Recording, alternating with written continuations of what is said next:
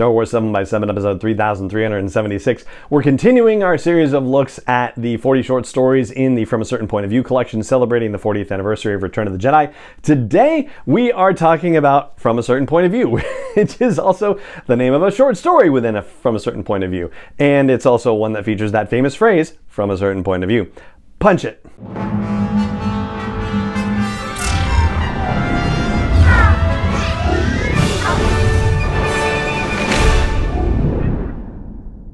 Hey Rebel Rouser, I'm Alan Voivod and this is Star Wars 7x7, your daily dose of Star Wars joy, and thank you so much for joining me for it. So it finally happened. We are talking about From a Certain Point of View, which is the collection of short stories celebrating 40 years of Return of the Jedi, and within From a Certain Point of View there is a short story called From a Certain Point of View, and it features a character who is famously known for saying, so what I've told you is true, from a certain point of view. Yes, it is the ghost of Obi-Wan Kenobi, and this story is told from his perspective. Now, there are definitely a handful of fascinating tidbits about the story, and most of them actually take place outside the bounds of the story, which is basically that conversation that Luke and Ben have after Yoda passes away, but from Ben's perspective. And there are things, leading into the conversation that he's thinking about, and then of course during the conversation, and also stuff that happens afterward. Basically, where the movie cuts away, yeah, they were talking a little bit more after that. For one thing, apparently when you're a Force ghost, you can still sense what the weather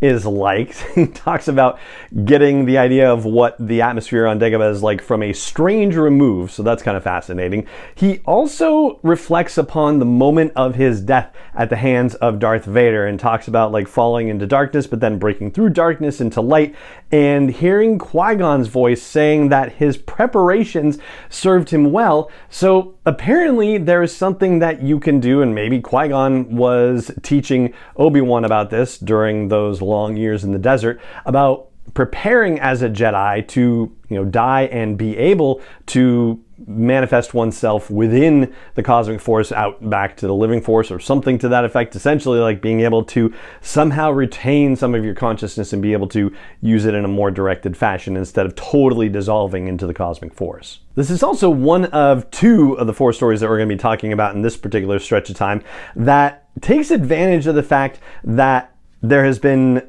other Star Wars storytelling that's happened. In particular, for this one, the Obi-Wan Kenobi series, where he's able to reflect on his interactions with young Leia, and he's also able to reflect on his interactions with Vader during that climactic fight scene that they have in the series. One of the other things we find out about being a Force ghost, and I think we've kind of had a sense of this already, is that as a Force ghost, he reflects that the past and the present and the future are all very accessible to him, and it's easy for him to, pop out of one into the other and whatnot, so it's a little bit hard to focus on what's going on when you are manifesting yourself as a ghost and trying to talk to somebody who is in the living world, if you will. But it doesn't necessarily make it clear whether it's your own experience that is totally available to you. I imagine if we're talking future, then it's not just your own experience, obviously.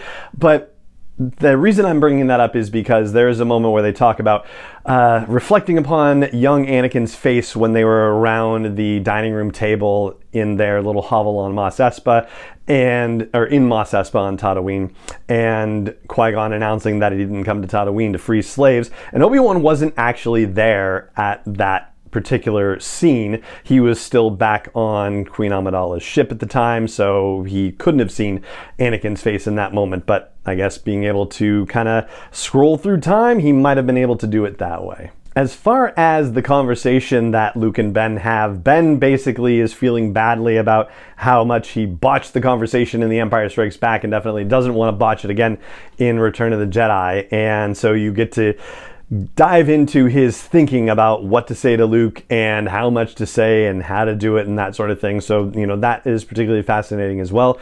There's also some reflection on the adult Leia and the fact that, I guess for all intents and purposes, Leia is kind of given the short end of the stick in some cases in the original trilogy. And so one of the things that Obi-Wan realizes is that in seeing some of holograms of Leia giving speeches in the Senate and whatnot, that in her own way, she was kind of Jedi-like, even though she never really had any training, similar to, Luke never had any training until Obi-Wan ran into him for a couple of days, basically. But that she also wielded her, her logic and her, oratory skills as a lightsaber in its own right, basically, that it was akin to that, and she wielded it with implacable power. And in thinking about Anakin and his fall to the dark side of the Force, Obi-Wan thinks that he wished he could have grabbed Anakin by the shoulders and shook him and said something to the effect of, "Don't destroy yourself to punish the Order for the mistakes that we made," which is a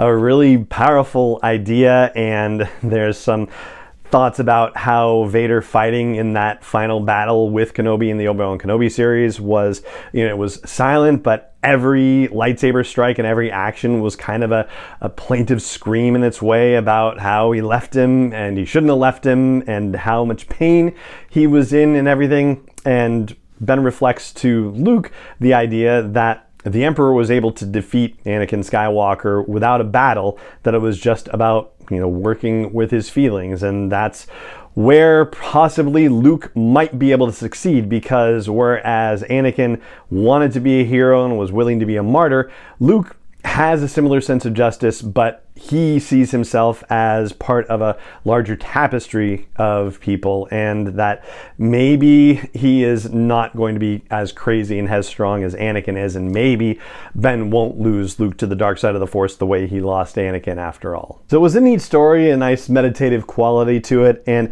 I liked the insights that Ben had about Luke and about his own history, and also the fact that it tied into the Obi-Wan Kenobi series as well. So that is From a Certain Point of View, featuring the character who says "from a certain point of view" in the short story collection called From a Certain Point of View. And that is going to do it for this episode of the podcast.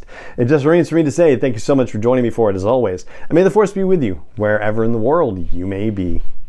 7x7 is not endorsed or sponsored yet by Lucasfilm Limited, Disney, or 20th Century Fox, and is intended for entertainment and information purposes only. Star Wars, the Star Wars logo, all names and pictures of Star Wars characters, vehicles, and any other Star Wars related items are registered trademarks and/or copyrights of Lucasfilm Limited, or their respective trademark and copyright holders. May the Force be with them. All original content is copyright by Star Wars 7x7. We hope you love it.